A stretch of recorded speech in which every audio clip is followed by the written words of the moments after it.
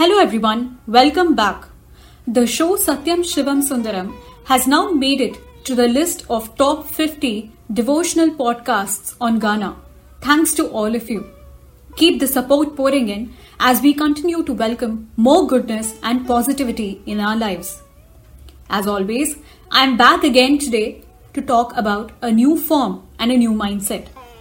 In fact, this time, the mindset I speak about is something every one of us are seeking in life. Without it, I guess most of us would be stagnant and just stop it wherever we are. Any guesses? Growth is what I'm talking about. For each of us, growth as a term varies vastly. Each of us pursue various things based on our own priorities. But growth, here for me, is a mindset that can be cultivated by anyone, however their life may be. And that is precisely what Pashupati is going to show us today. Pashupati, meaning the Lord of Pashus. But who are these Pashus? This is clarified in the Yajurveda. Yesha Misho Pashupate Pashunam Chatushpada Mutacha Dvipadam. The Pashus ruled by the Pashupati are both the two-footed and four-footed, meaning all the creatures in the universe are under his rule. The Pashupati elevates the minds of all Pashus from rigid thoughts and limiting qualities to set them on the path of growth, where all the Pashus are on a path to realizing their unlimited potential, with the sky as the limit. Let me take you back to the time when Shiva sets his mind to destroy the Tripurasuras. When the Devas are informed of this, they are overjoyed. They start praising him when Shiva intervenes.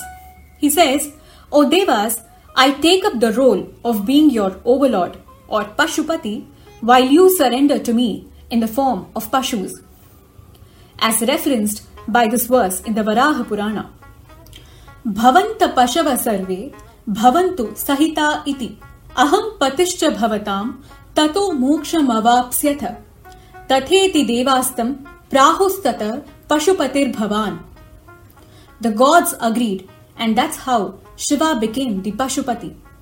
He, as the Pashupati or the growth mindset, undertakes to elevate the Pashus or Devas from the three negative traits in the form of the Tripurasuras: attachment, ego, and delusion.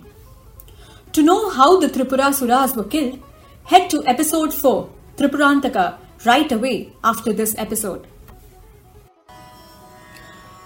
Dikshitar beautifully sings in the Kriti Pasupatishwaram. Pakashasanadi Deva Brindam. The one who is worshipped and surrounded by Devas led by Indra. Paljadanam. The one with 5 faces, referring to the form of Pashupatinath Linga of Nepal, bearing the following faces: Sadyojata, Vamadeva, Tatpurusha, Aghora, and Ishana. Pranata Muni Brildam. The one worshipped by countless sages. Parashiva Tattva Bodhitanandam. He is the ultimate teacher of true bliss. Varaguru Guhanotamu Somaskaldam. Praised by the eminent Guru Guha, he is also known as Somaskanda. Do you remember Daksha from my second episode on Veerabhadra? By installing a goat's head on Daksha's body, Shiva or Pashupati helps him grow out of his rigid mind and ego to embrace humility.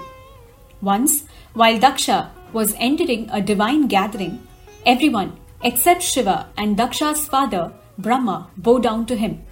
The fact that Shiva did not respect his presence angered Daksha. He completely despised Shiva from then on and held a very strong hate for him.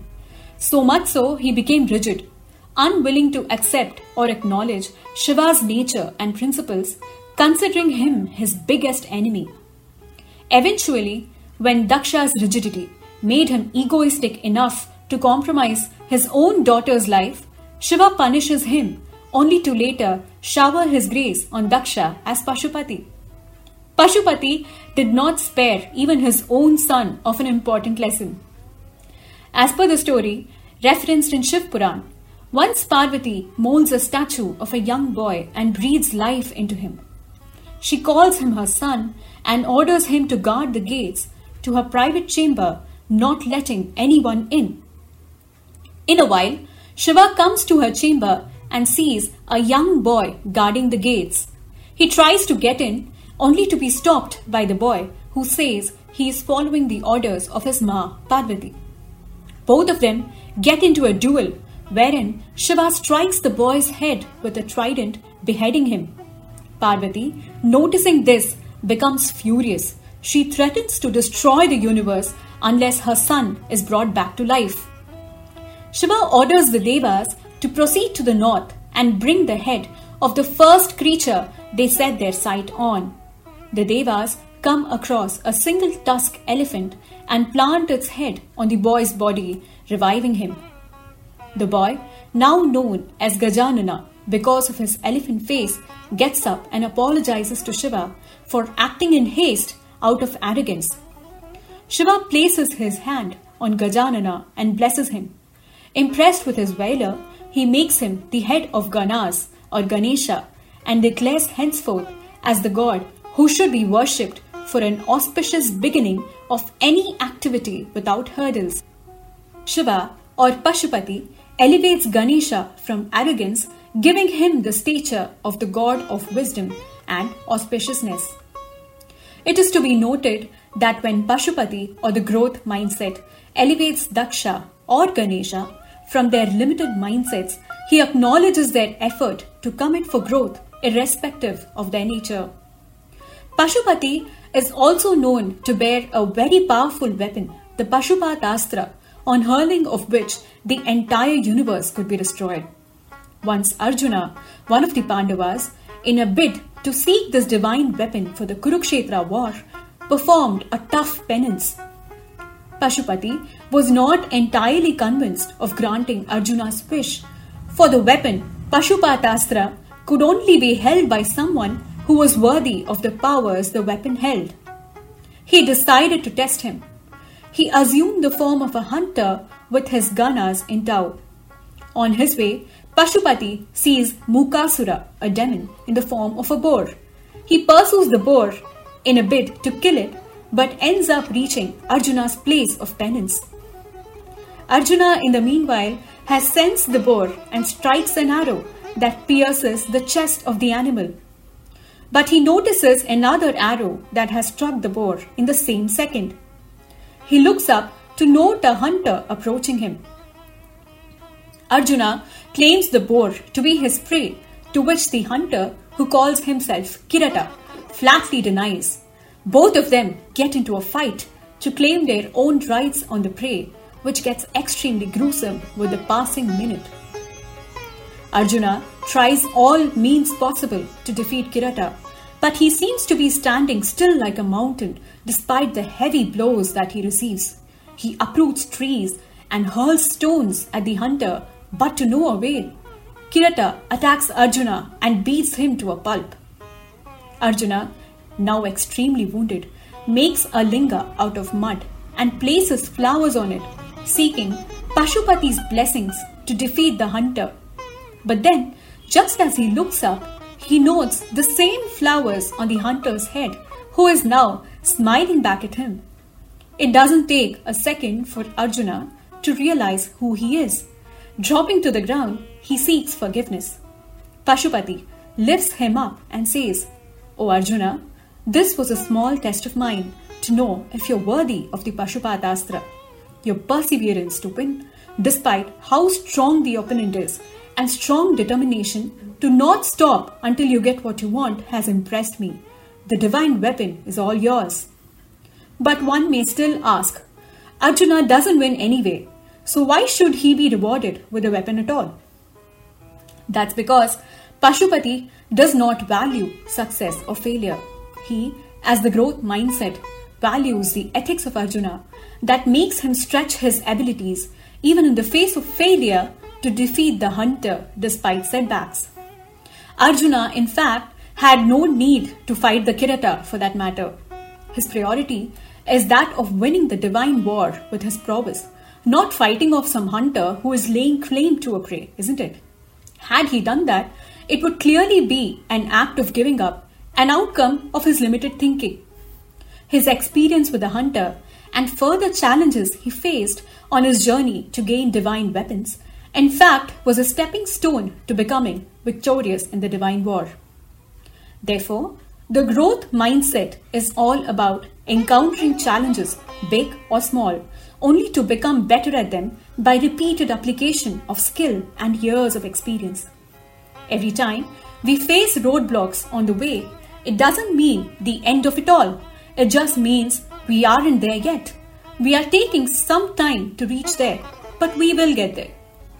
Instead of saying a no or a can't happen or doesn't look like, it's about saying not quite or we are getting there because we are on a learning curve to achieve what matters most to us. Pashupati stands together with everyone who is on a learning curve to become a better version of themselves, who is ready to strive to improve and grow every day. Why not try and see what happens? Because less than a month ago, that's what our Indian team at the Gaba did. Speaking of setbacks, they were enough to consider that a win was improbable. But instead of getting discouraged, they decided to put in their best and see what happens. Despite injuries, despite inexperience of quite a few players, despite the fact that even a few key players weren't available to play. Their historic win did bring the country the trophy and tons of pride. But besides this fact, everyone is applauding the fearless efforts that they put in without worrying about what was going to happen. For a fact, even if they didn't bring the trophy home that day, we would still have celebrated their undaunting morale and efforts, isn't it? The growth mindset they displayed on the field was awe-inspiring and something no one can stop talking about for years. With this priceless example, my episode comes to an end today. As always, I'm waiting to hear your thoughts on the mindsets I speak about. Reach out to me right away on email, Facebook or Instagram. Catch you next week.